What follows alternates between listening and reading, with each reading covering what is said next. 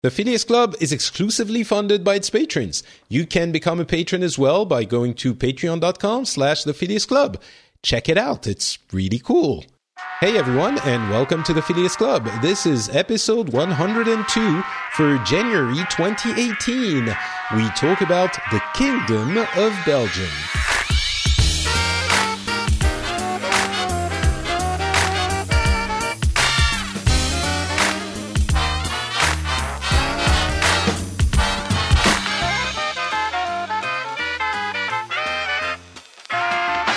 Hey everyone, and welcome to the Phileas Club. My name is Patrick Beja, and on this show we usually talk to people from different parts of the world and get together to discuss the news from the past month. And we get different perspectives and cultures and opinions on what's been happening. Today, we're doing a special, though. We also try to do that every month. And we're going to be talking about an immensely important part of the world. And I'm sure my guest will agree. Well, I was going to keep the suspense going for a little bit, but the title is, the name of the country isn't the title of the episode. So from Belgium, Guillaume is joining us. How are you doing, sir? Hi, Patrick. Thanks for having me. Very happy to be here. So we're going to be talking about Belgium, which I think is a fascinating, I was going to say little country, but we're going to get into that. I think that's fair to say. It is pretty small. You know, it's funny because I was looking at doing a tiny little bit of research, which actually basically means I loaded up a Wikipedia page for Belgium. And it turns out it's like 10 million people, over 10 million people. In terms of population, it's all right. But I mean, in terms of land space, it's not so big. Yeah, it isn't. But it's like twice the population of Finland, which admittedly is a small country. A whole other topic. Yeah. I think it's about the size of Oregon in the United States. I'm not sure. All right. Mm-hmm. So something like that.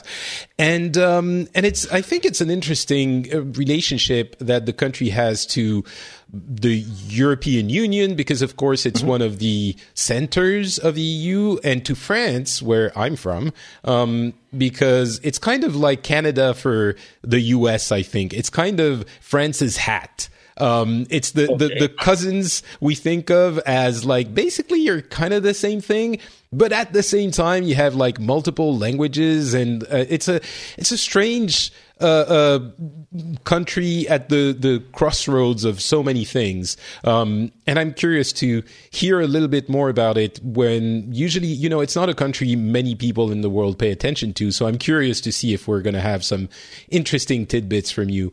Before we start talking about your country, though, can you tell us about yourself? Who are you? What do you do? Patrick said, my name is Guillaume. I'm pretty young. I'm 23. I'm a tech kind of person. I have a startup. I recently dropped out of college, and English, French, used to speak Dutch when I was much younger. Now, not so much. We'll get into that. I listen to a lot of podcasts, play a lot of video games, and so that's how I know Patrick. So you're 23, you said. So that's basically right. You're a millennial, and you mentioned I think millennials are like between half of the 80s and half of the 90s. I think. Okay, yeah, no, you're right. So you're post-millennial. I was joking on Twitter. I wasn't sure how you would call post-millennials. Like the post-millennials is pretty much which the term we use, I think. It's like the generation that has inherited the broken, messed up world that we're leaving for you guys. So yeah, good luck. Excellent. Have fun. Talking about Belgium, you mentioned Dutch and French and English. There's German in there as well. Right. For people who don't know, what the hell is Belgium, and why do you have like 15 different languages and regions and provinces and all of that?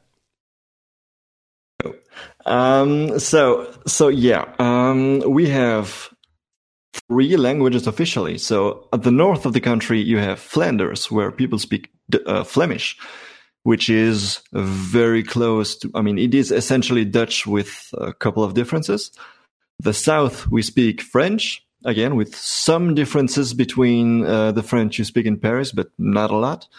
And then on the border between Belgium and Germany, we have a small, tiny bit of land that we got because, as you know, we won World War I about 100 years ago. And so that's what we inherited because we won the war. So a judge decided that we should take a bit of land from Germany. And so there you have the north and the south. And then in the middle of that, you have Brussels. And Brussels complicates everything. Essentially, in Brussels, officially, people speak both French and Flemish. And so when you look at stores, when you look at advertisements, you see everything in both Flemish and French. And you have schools in either Flemish or French. The police will speak to you in either Flemish or French. But if you're in the south, in Wallonia, then it's exclusively French. And if you're in the north, then it's exclusively Flemish. And this distinction between the north and the south, just about the language, actually, if you go as far back as 2,000 years ago, when Julius Caesar conquered whole of Europe, where Brussels is, because there's a huge forest over here. And so he didn't go much further than where Brussels is. And so essentially you have the north where people speak Flemish, which is a German what do you call it? Germanic language. Mm-hmm. And the south, it's a Latin language. And so this separation is not only a matter of language, it's also a very cultural difference. And there's a lot of differences on many aspects. So language is one example, but you have culture, you have economics, you have politics. Time goes on, it looks more and more like two pieces pasted together. Like it's not as much. It's not as united as, say, France, for instance. Yeah, well, yeah. I mean, obviously that would make sense. I was going to ask you, do the people outside of Brussels then regard Brussels as this like elitist town where people have to speak every language, but the outside of that capital is more entrenched? But really, the picture you're painting, which makes sense, is, well, the north and south are Latin versus Germanic, and the opposition is born from there already. So Brussels is almost like a battleground where the battle happens, it feels. I will say, if we're being completely honest, I mentioned earlier that my Flemish is not what it used to be. When I was a kid, I went to Flemish school when I was about 11, and I could speak both languages. But the fact of the matter is, in Brussels, you don't have that many people to speak Flemish with. In theory, it's both Flemish and French. And indeed, you have Dutch-speaking universities. You have Flemish TV, Flemish radio, and you can speak to the police in both French and Flemish. But in reality, like, I have a hard time finding friends that speak exclusively Flemish. In fact, when I do meet people who come from Flanders and I want to speak to them, Patrick, I don't speak Flemish with them and I don't speak French. I usually speak English with my fellow countrymen because that's much easier because everyone knows English.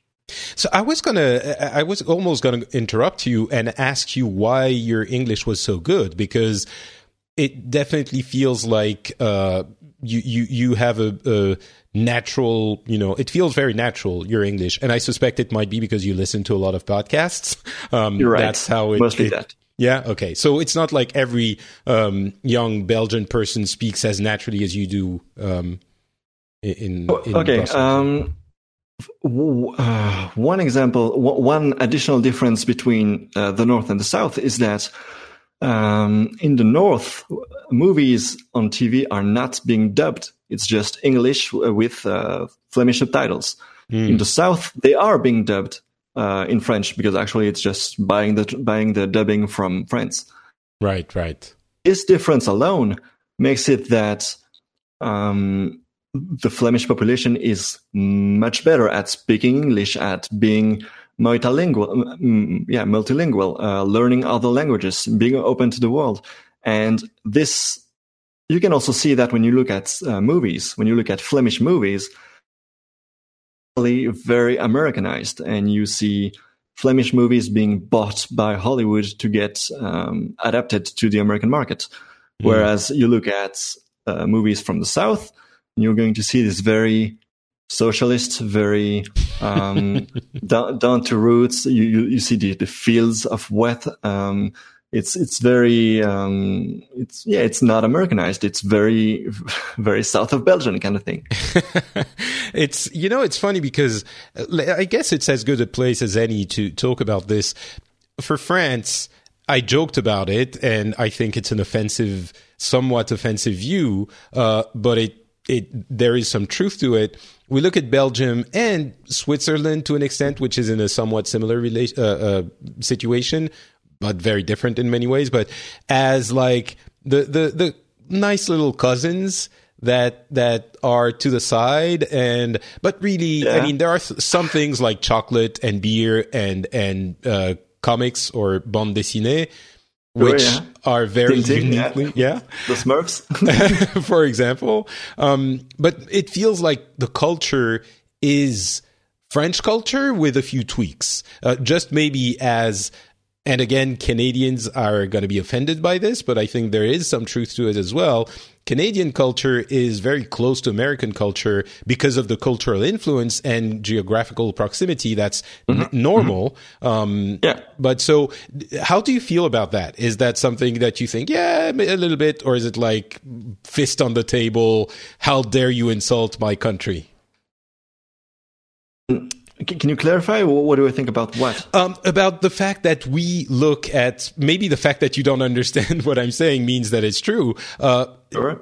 French people see Belgian culture, society as French with a twist, yeah? Oh. I mean, with a twist, underlined twist. There's definitely a certain proximity. Like we have French TV, we can watch TF1 and France 2 and all those channels on TV. And do you? Do Belgian people actually watch French TV? Sure, yeah, definitely, yeah. And so you see like Belgian actors in French movies and etc. There is definitely like a proximity because we are neighbors after all, and we do speak the same language. Okay, so it's not offensive. Well, I mean, I'm sure it could get offensive, but it's not too offensive to look at the cousin being how is the word cousin offensive? I think in the worst cases, French people would look at themselves as the true, French kind of. Let's get into that. Yeah. It's like, and I'm sure not. It's the same as Parisians will see themselves as the center of France, and the people outside of Paris will look at that as super, self-important, which it is. Like I think France will look at other French-speaking countries as. I don't want to go too far into it because I know I want to because it seems like deep down you have something to say, Patrick. I'm not. No, I don't. I just think that it can be interpreted in a way that is not that goes farther than what it is. No, what I'm just saying is, it's like America thinking of Canada as the friends to the north, which are basically like us, so they're kind of us. So it's kind of denying their own culture a little bit. And I think there is a little bit of that happening for Belgium when compared to France. You don't pay attention to it too much, and you kind of know that there's the Flemish part somewhere, but really it's kind of like the other people who speak French, and the important French stuff happens in France. I think that's a good summary, which, again, I understand it's not necessarily true, but that's a feeling, and I wonder if you have any response to that. Honestly, like I do feel a certain amount of condescendence from France when they speak of Belgians. They don't necessarily a lot of respect sometimes, depending on who you're talking to. But like, honest, I have a hard time following you. I'm having a hard time knowing what you mean exactly. That's interesting. Well, I think it's that idea of respect might be a good way of putting it. I think how do you say chauvinism in English? Oh, that's a good word. Chauvinism? I think it's the same word. Yeah, there's some of that for sure. Yeah, France. And what's interesting is that there is none of that in Belgium. Like, oh, really? There is the fact that you can't really define what the Belgian identity is makes it a lot harder to be proud of that. You can't really be proud to be a Belgian. It's the greatest nation in the world because, well, like it's very what does divided. It mean it's to very be Belgian? Small and very divided. So that's a good question for you. As I was just saying, what does it mean to be Belgian? You're hitting me with the hard questions here, Patrick. Just your feelings. It doesn't have to be universal. I mean, I would say. So there is an article on Wikipedia about what it means about Belgitude, about Belgianism, what it means to be a Belgian, and essentially, it basically explains that being a Belgian is often. You often define what it means to be a Belgian by opposition. You say, "Oh, we're not this and we're not that. We're not very big and we're not very proud." And Belgians have a hard time saying what they are because it is so divided that movies in the north are not like movies in the south, and languages is not the same everywhere. And like the fact that it is so divided makes it hard to be big and shiny and to really export itself. And what does it mean to be a Belgian? I mean, for me, it would be beer, chocolate, mussels and fries, and all now of that those you mentioned cliches. Beer is definitely, and I'm not joking here, a big part of our culture, and that you will find everywhere in the country. People who like to drink beer in university and outside of university, like basically everyone. So there's that. Yeah, sure. Okay, so Belgian is being Belgium is liking Belgian beer. It's actually multiculturalism and being multilingual. Being humble. We are a lot less proud. We are much more humble, I would say. Okay, that kind of makes sense, I guess, with everything else you've been saying. I wonder if we can talk a little bit more about that opposition, because I think to listeners, it's going to be the most interesting part. It's basically two countries in one, and I think I feel a little bit more... What way to put it? That's what it feels like when you're describing it. I'm sure Swiss people listening to this are going to feel some kind of kinship to your plights.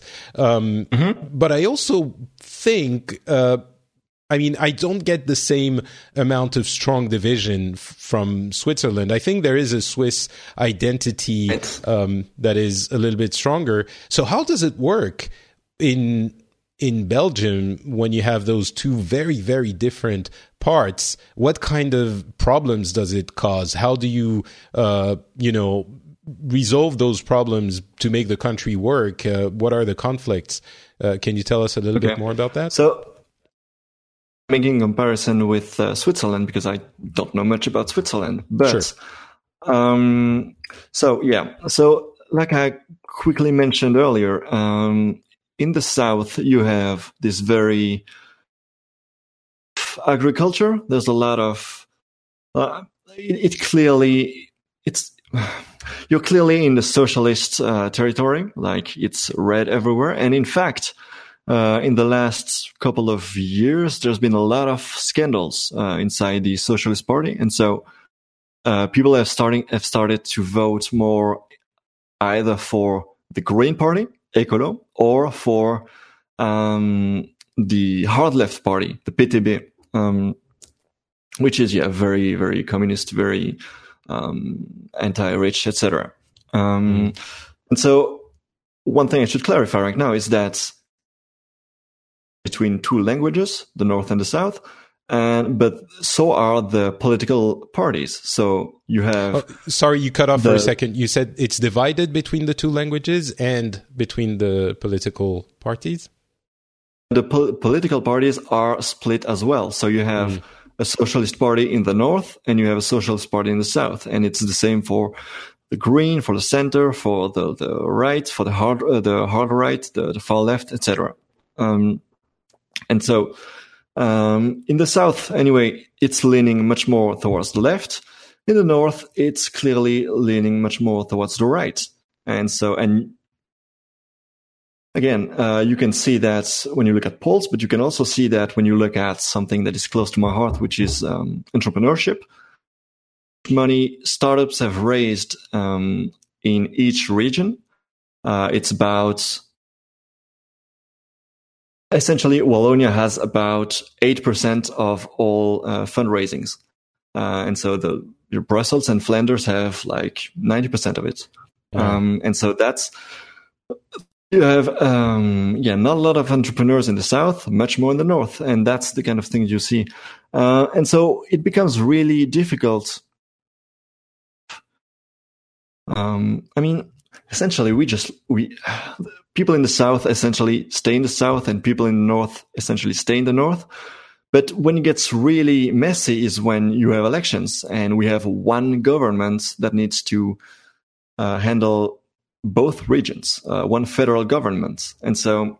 Hey, before we get to elections, let's talk about the people a little bit more. Because you say they each, the Southerners stay in the South, Northerners stay in the North, and the way I understand it is basically things work out. You don't have to interact with one another. It's fine. But what happens when you do? Like, do you have some preconceptions about the Flemish and vice versa? Do you have some violence, hatred? I don't know, or maybe everyone gets along and it's all very good spirited. I'm curious how that goes culturally. Well, that actually the people there's obviously something that is pre-required is that both Belgians, the Flemish and the Walloon, both need to speak the other language. At least one of them does. Mostly, I would say no. In Brussels, like I said, I'm French speaking. When I meet another Flemish, we usually speak English. Now, that's not representative, obviously. Actually, I would say that had I been 30 years older, had I been much older, I probably would speak French and then add a sentence here and there, just because that's my vocabulary, and that's my identity, that's my culture. I'm from Brussels. I speak both, and there you go.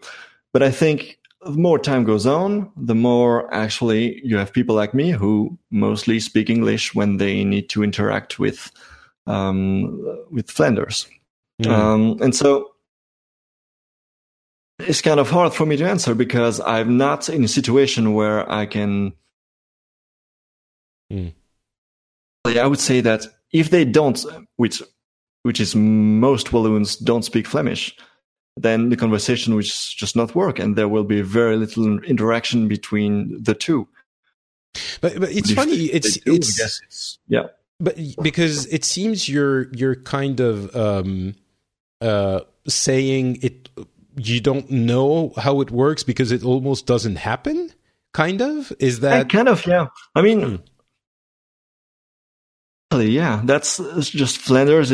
Flemish are happy where they are, and they don't often. I mean, yeah, that's it. Just doesn't happen that often. That's kind of weird. So, how is the population almost evenly divided between the two languages? Okay. I think Flanders is a bit bigger, and so you have more people. Okay. So the only time that, those two halves really bump into one another is what you were getting into, which is the elections, right? And that becomes ugly. Yeah. So, like I said, you have okay. So the best example to describe that is the elections we had about 10 years ago, where the Socialist Party got a lot of votes in the south, and then the nationalists, the N-VA, got a lot of votes in the north. And so you had on one side one party which was very pro-Belgium, because the rich Flemish people would, and then all that money would go to the south. The rich Flemish people would what? Sorry, you're cutting off regularly here. Sorry. You were saying they. Sorry. That's okay. You were saying the rich Flemish people want to what? Yeah. The essentially what happens is that you have a lot of rich, well-educated Flemish people and they pay a lot of taxes, and then that money would go to the south of the country, where you have a lot of unemployment, and the Flemish were not happy with that. Right. And so do they want to separate, or do they want to break the country apart? What I hear a lot when I ask this question to my fellow countrymen in the north is that mind is usually the answer I get. Is like, doesn't really matter to me, which again shows you how little they interact with the south, because they rarely do. And so, yeah, if the country splits, then it doesn't really change a lot. And they have their own identity. They have their own culture. They actually, I was saying earlier that we're not really proud of being Belgians. There is a lot of pride in being Flemish among certain parts of Flanders. So you mix all this together, and you have this NVR party, which openly says, well, now you're not going to have to go to the south of the country because we're going to split, and it's going to stop. And so they got a lot of votes. Yeah. Is the NVA a Flemish party, or is it still a Belgian party? Or that question is. Yeah, like I said earlier, when you're in Flanders, you can only vote, and I don't think I explained this actually. When you're in Flanders, you can only vote for a Flemish party. When you're the lists of the parties you can vote for are different based on where you are. And so if you're in the south, you have a certain list, and you can tick the box you want. If you're in the north, you have a completely different list with Flemish parties. And so you have every election, you have the results from the north and the results from the south and the results from Brussels, and you need to mix it all together in one single federal government. That seems like it would never work. It's pretty incredible that it does, actually, most of the time, apparently. I mean, so I kind of like this system, actually, because it's a coalition system, and so you never have the situation you often have in France, where a party gets maybe 22% of votes, and then it ends up becoming the government, and it ends up having the presidency. That, I think, is a lot less interesting than having a government which represents the majority of Belgians. Yeah, I think it's a little bit more difficult to put together as a government, but it is also Actually, that's why. Yeah. You essentially, I mean, yeah, we can just put it this way. It's so hard that it sometimes takes months or even years or even up to, I think it's like about 500 days, something like that. Yeah, 541 days without a government, because those discussions can sometimes last this long. That's what happened in 2010, I think, which you were referring to. And obviously, we talked about this in the Netherlands with Marlene a few months ago, and it's happening in Germany. I mean, also have this coalition system, and they also have to deal with it by talking a lot. I think it's true that you can point to those examples and say, well, look, sometimes you don't have a government for 500 days, and it's horrible. But I mean, obviously, it is a problem. Actually, it's not that big of a problem because Belgium works. It's very modularized. You have ministries in the south. You have ministries in the north. You have ministries which are dedicated to. So we have this thing called communauté, and I'm not sure how I'm going to translate this in English. Yes, communities. And so you have the French community and the Flemish community. And so they have their own parliaments, they have their own governments. And so that's where they take care of, for instance, schools, the education systems. And then in the federal government, you're going to see stuff like healthcare or foreign affairs or the defense or that kind of stuff. But there's a lot of local. Well, so sorry, you mentioned ministries. Are they replicated, or is it just decentralized with some of them being in the north and some of them being in the south? Some of them are federal ministries, and so they apply to the whole country. Some of them are regional ministries, so they either for Brussels or for Flanders or for Wallonia, and some of them are community ministry, and so they apply to. So there is the French-speaking ministry, and there is the Flemish ministry. The French-speaking community and the Flemish community, and so there you will find ministries for instance, education. And so education has one ministry for Flemish-speaking people and one ministry for French-speaking people. So does the French language community ministry there is French language teaching in Flemish land? Flanders. In Flanders. Just think about the neighbor of Homer Simpson's. Right. Flanders. Excellent. Right. All right, that works. There is absolutely. So the courses are different in the north and in the south. But who is in charge of it is my question. Is the Flemish Ministry of Education in charge of teaching French in Flanders, or is it the Wallonian Ministry of Education? Wallonia takes care of... okay.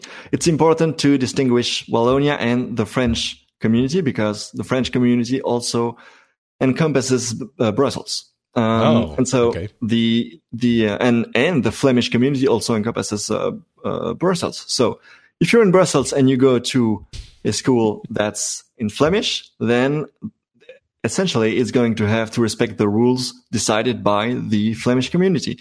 But if you go to a school where they speak French, then the rules are decided by the French-speaking community. Modularized kind of thing. And so that's why when you don't have a government, a federal government, I mean, then it's not really the end of the world. It's pretty bad, but it's not the end of the world, because we still have the communities, we still have the regional ministries and all that stuff.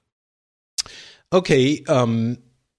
We can talk about this some more, but I do want to make a little bit of a detour through the kingdom part. Because on top of all of this, Belgium is also a kingdom.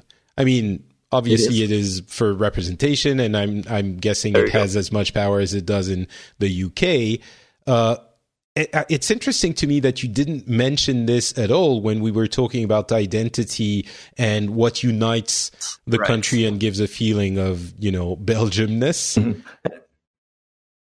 The fact that I'm young plays a part in this. I think had you asked my father, maybe he would have mentioned the king at some point.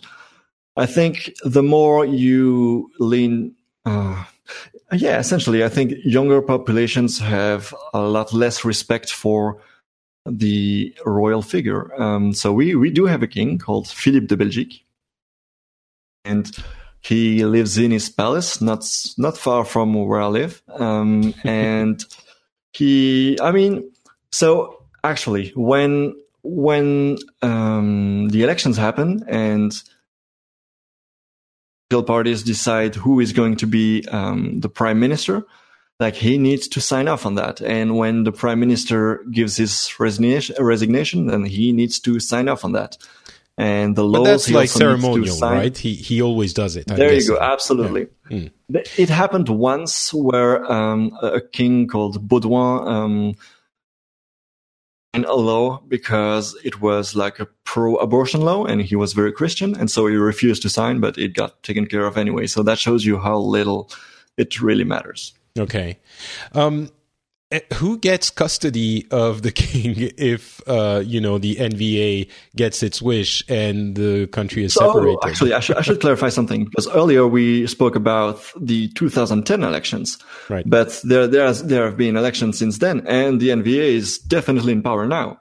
So you don't need to imagine it's the case. And in their program, I guess you would campaign, say. In their plans for the country, they have a little paragraph where they say, well, we want to make Belgium a republic and we don't want a king anymore. It never happened. Okay. And I'm going to say honestly, I'm kind of disappointed by that, but there you go. And so who gets custody of the king? Well, that's the answer. The king goes away if they really want to go through that entirely. I mean, we're talking about theoretical plans here, but it's bad. Honestly, I don't think Belgium was split. I think it's this very. I just don't think it will happen.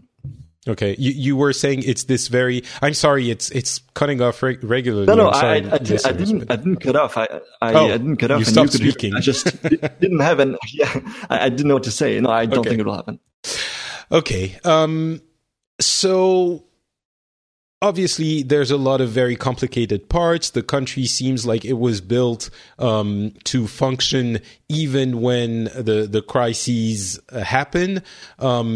So you're saying that the NVA is in power now. They had a very aggressive agenda for what they wanted to do with the country. Yep. What have they done? And are the Flemish part of the country happy with this, or are they disappointed? Or because they're more nationalistic / can we say populist? In their agenda, how far to the right are they? I would not describe them as populists or okay. I would not say that. People are gonna hate me for saying this, but I don't hate them politically. I want Belgium to stay together, but they're not disgusting. I think. Actually, some of them are, but overall, I think they're pretty much okay. How would you describe their policies then? Is it far right, center right, right? It's the right, I would say. It's what, sorry? A hard right. Hard right, okay. So take from that what you will. I'm guessing in American terms it would be center or center right? Something. Actually, maybe it would be left, actually. Oh, okay. Well, there you go. Okay, so they're in place. They're not separating the country, it seems. How do the Flemish and the Wallonians feel about their... Part of the reason why the country is still together is because we have this coalition system. And so the current government has NVA in it, but it also has French liberals. It has Flemish liberals. It has... no, I think that's about it. Yeah. Okay. But it doesn't only have nationalists Flemish party. I see. So I haven't looked at the polls lately, but I think that if there are new elections now, I think there would be some issues for the NVA because they have not, as they said they would be, they have not split the country, and so maybe a lot of voters would be disappointed. Maybe, but yeah. I have a hard time telling you how Flanders feel about it right now, because, like I said, we don't have a lot of contact with them. Okay. There's another part I really want to discuss, and that's the last overarching layer of the European Union. Obviously, Belgium is a seat of many of the EU institutions. And we have the Council, the Commission, the Parliament. And, you just go near the Royal Palace and you will see a lot of buildings marked with the EU on it. So how does the country feel about this? Do you feel like you are part of Europe? Do you want to, or the EU rather? Are there Brexiters or Belgiters? I've never heard about that movement. No, that's never been a question. We are completely pro-Europe. So even if the country did split, both parts would still very much want to stay in the EU. Definitely, yeah. Okay. And so how does the country feel about Belgium being the administrative center of the union? Is it a sense of, is it something you're proud of? Or I don't know, actually. I have no idea how it would feel like. But, I mean, how would you feel if it was in France? We're pretty neutral about it. Yeah, it's there. Okay. Oh, okay. I don't know. I mean, as a very, I think that the EU brings a lot of things that too many people are unaware of, and it's kind of buildings. The buildings are in Brussels, but the people that's where it happens. From the whole of Europe. Yeah, but that's where it happens. That's where the work is being done. I think I don't know, but I think I would feel some sense of. Yeah, I mean, a little bit. Yeah, it's pretty cool that it exists, and it's pretty cool that Brussels can be a home to that. Sure. Okay. So not much to say about the EU. I figured, with I mean, all of that, we can talk about the implications. The fact that a lot of international communities, like when I grew up, when I went to school, then there were definitely people who moved from other countries to Brussels because it is the capital of the EU. And then they would have to, grow up with us, even though they didn't speak French. It does have some impact. There's, I think, a generation in the EU that grew up with the, oh my God, I'm forgetting the name of the program, the education exchange program, Erasmus. Marshall Plan? Oh, okay. No, the Erasmus program, which facilitates going to study in other European countries for European students. And I think that has had an impact on a part of the generation, and that has built a lot of ties between those different countries. So I can imagine that having an influx of people from all over the EU would help in that regard as well, make the people who interact with everyone feel a little bit more, again, part of that whole. I wonder if that's that, if you having friends, maybe you, or knowing people from everywhere, do you feel more connected than maybe someone in the deep Flemish countryside or Wallonian countryside might? Sure. Yeah. I mean, I've had friends that came from other countries because of Erasmus, and then they had to leave. I think you summed it up perfectly. Like, it does have, it's very enriching to meet those people and to exchange with other European countries, and it's like it's a great thing to have. Yeah, I definitely agree. Yeah, I think that's one of the great benefits there, but it's something. It's funny with the EU. You see a lot of the negatives of the EU, and certainly there are. But for some reason, we talked about this on the show before. For some reason, you don't. The positives are always obscured. It's almost like the Americans who hate the government because they think about everything that doesn't work, but then they never think about, the postal service or the police force or the military, or when they do, it's kind of disconnected from the government. I don't know if the Erasmus program is the best example to say that it's super important, because it's like a nice bonus. But I agree that it does bring a lot to Europe and that it's not being mentioned enough. Well, yeah, maybe not. The Erasmus program is not necessarily the most important thing, but I think it's more important than just sending a few students abroad. I think it's the kind of thing that allows you to feel close to your not countrymen, but union men and women. I think I mentioned that anecdote on the show every once in a while, but it's always good to repeat.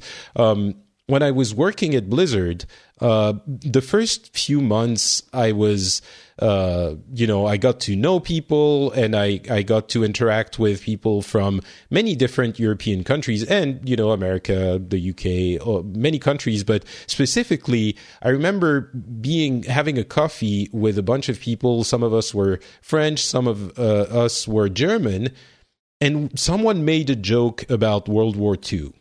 And I remember thinking, and we discussed it.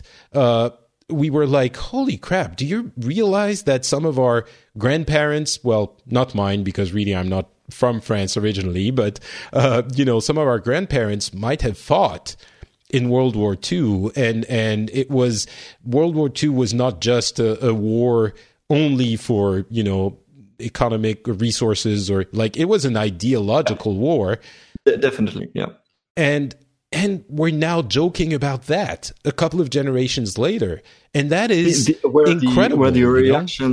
Were the reactions to the joke different based on whether they were German or French?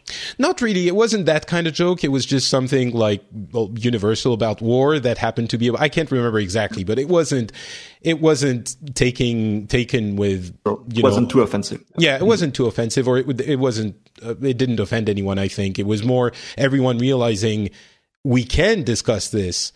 And it's only been a couple of generations when our grandparents might have been killing each other in that war. And I think, to get it back to the point, I think things like Erasmus and that program help with that. It's a part, but it's an important part. So I think you mentioned that there was a generational aspect to this, and I think what you were getting at is that definitely takes that stuff for granted. Who takes that stuff for granted? Generation definitely takes this stuff for granted. Sorry, you're cutting off again. Some generation? I think it might be your generation. Your generation. Okay, yeah. I think it might be your voice, the level at which it activates. I think so. Maybe you want to turn it down a little bit. Usually I put it at 70 dB. It is very high. Okay, maybe that's sure. it. Thank you. So yeah, your generation takes that for granted. That's interesting, actually, taking the fact that we're all together, or takes what? That you have the Erasmus program, the fact that we can freely travel between countries, and that we all share the same money, the same currency. Right. Sorry. I mean, all that stuff we take for granted, and sometimes when I hear older generations, I feel like they really think it's insane, but we don't really feel this way about it. What I feel is insane, actually, is the idea that some people would want to get rid of it. The idea that some people, the Erasmus program is incredibly enriching, and it's building safety for the future generations, right, because it ensures you don't really want to go to war. And the union is what you were saying. Yeah, to get back to what you were saying, like if we're starting from World War II, which was this really a lot of pride, a lot of ideologic differences, and people who want to shoot each other, whereas on, the more we're leaning towards a union and people being together and traveling between countries and having this European identity. And when you look at Brexit, you see that the people who voted in favor of Brexit are much older and that they have this very old school nationalistic pride and that they are very proud of their country and not Europe. And so we see a trend of, knowing people, sharing something with the other countries brings us together, whereas being nationalistic and focusing on being proud of your country instead of being proud of the European culture overall, you definitely see a correlation between that and voting in favor of Brexit or not. Yeah, it's very possible. I think it could easily slide into a discussion about identity politics almost, because it's always about identity. Yeah, I guess. There's another thing I did want to ask, because also it's kind of in the realm of the Kingdom of Belgium, I think, but you didn't ever mention the heritage of the Belgian Empire. With the colonies. You're talking about Congo. Yeah. Okay. I'm gonna be honest. That's something that I never think about. I'm too young for that. We know that some terrible stuff happened where a lot of people got slaughtered in Africa, and still have relationships. Our foreign ministry goes a lot to Congo and to the Democratic Republic of Congo, and we do still have relationships, and we still have we play former owner of these lands, but I mean it's gone. It was the past, and I've never known this past. Yeah, I mean, obviously, I don't know when the Congo got its independence back, but I'm guessing not many people. In the 60s. Yeah, most. Well, yeah. It's just, it feels like a part of the, if I'm being honest, I wouldn't necessarily talk about this when I talk about France, but for some reason it is associated with Belgium for me, maybe mistakenly. My mother was born in Congo, actually, now that I think about it. Oh, that's about it. Okay, well, that's still somewhat important, so... All right. Okay. I think we've covered almost everything I wanted to talk about. I'm sure we could talk more. Is there anything else you want to bring up about Belgium? We haven't spoken about waffles. Do you like Belgian waffles, Patrick? Obviously, I don't think I could say I don't with a Belgian person on the podcast. It would be dangerous. With a gun pointed at your head. Okay. No, I think, if you don't have any more questions, then I'm completely satisfied. I would wonder, what is the cultural contribution that you think Belgium is the most known for in the world? And I would take out the Smurfs of the equation. I'm curious, maybe modern, something that people might have heard about that they don't know is Belgian. Maybe some people didn't know the Smurfs were Belgian, actually. People all the time don't know about that. They don't know it's Belgian. That's for sure. So I'm guessing I can't say Tintin either. I think that's another one. It's just in the same ballpark. It's in the same realm, sure. Yeah. Let's see. In terms of music, I'm super proud. Oh, there you go. I'm proud that one of the few things I'm proud of. I'm super proud of Jacques Brel. I love this guy. But obviously it's a French singer. So, a French speaking singer. Sorry. So maybe that's not a very international gift to the world. Beer. I know when I go to San Francisco, there's a lot of Belgian beer over there. So that's a pretty nice gift to the world. Yeah, that's fair enough. I think it works. Beer is definitely, when you think beer, it's basically Germany and Belgium that stand out, right? So yeah, I think that's fair enough. Germany because they drink a lot of it, and Belgium because we make good beer. That is an excellent conclusion to this Very episode, I think. Passive-aggressive conclusion. Yeah. All right. Well, thank you very much for being on the show. I think that was really interesting, and I'm sure that some pleasure, of Patrick. what we discussed here, I'm certain resonated with people in other countries, and I'm sure they would have things to add and things that they think is similar or different.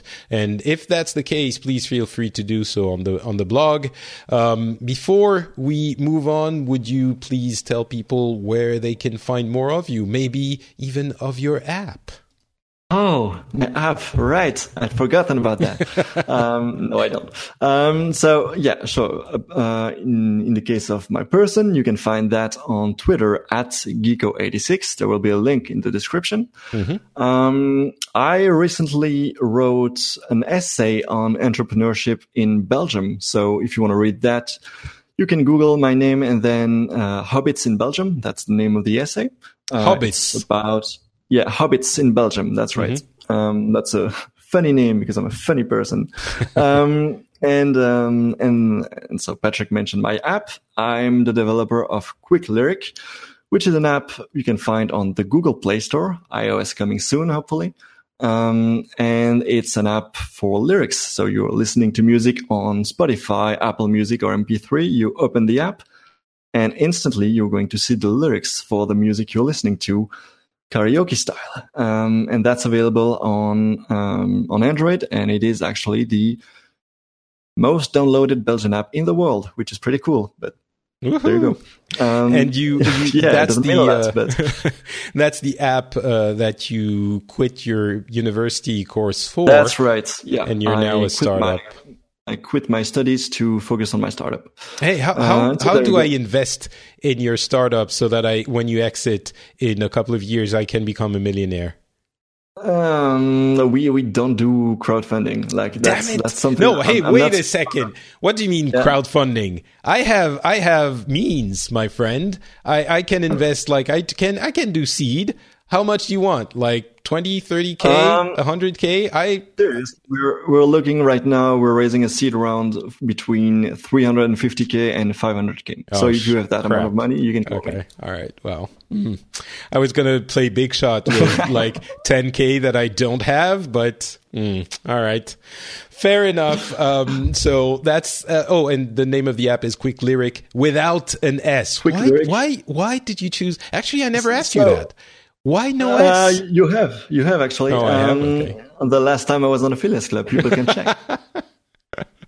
Okay, fair enough. I forgot, so you can tell me again. The reason you're asking me this question, because why is there no S, is because you're a French-speaking person, and that to you it always has an S. But if you were, sir, a proper English speaker, you would know that lyric with no S is also a word, and that it means a passage. I mean, obviously, I can translate it in French. Oh, you mean a lyric? Okay. Yeah, it's a passage inside a song. Yeah. And so there is no S for that, and also mainly because it needs to rhyme. Quick Lyric. I see. Okay. That's fair enough. So you can go check that app out on the Android Play Store right now, and very soon on the iOS App Store. Sure. Yeah. This year. At some point this year.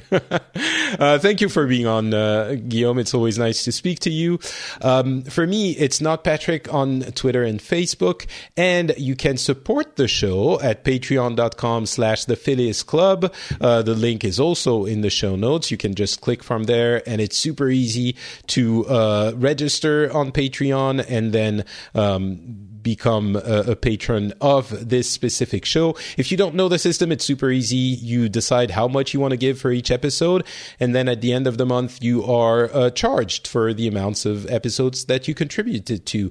And this show is funded exclusively by the patrons, who are all wonderful, lovely people who actually are incredibly intelligent. I don't know if it's, correlation or causation. But yeah, they're all quality people. So I think, I wonder if by becoming a patron as well, you would enter that category. Or certainly if you are in that category, you're a prime candidate for being a patron. So thank you very much for supporting the show, to all of those who do. And thank you so much for listening as well. The schedule of the show is a little bit different, or maybe it's going to be a little bit perturbé, we say in French. Disturbed? No, not disturbed. Changed? Because I'm very busy. Not disturbed. Affected. Yeah. Because I'm very busy at the moment you're listening to this with diapers and stuff, hopefully. Hopefully that went well. But yeah, we will try to do another show towards the end of the month. We'll see if it's a regular news show or if we do something different for convenience. We'll see. But either way, the show will come back soon. Thank you so much for listening. And if you have anything you want to add, please feel free to go to FrenchSpin.com and leave a comment on the article for this episode. And you'll also find Pixels over there, which is a show about gaming. You might be interested in that as well. Thanks for listening, and we'll talk to you soon. Bye.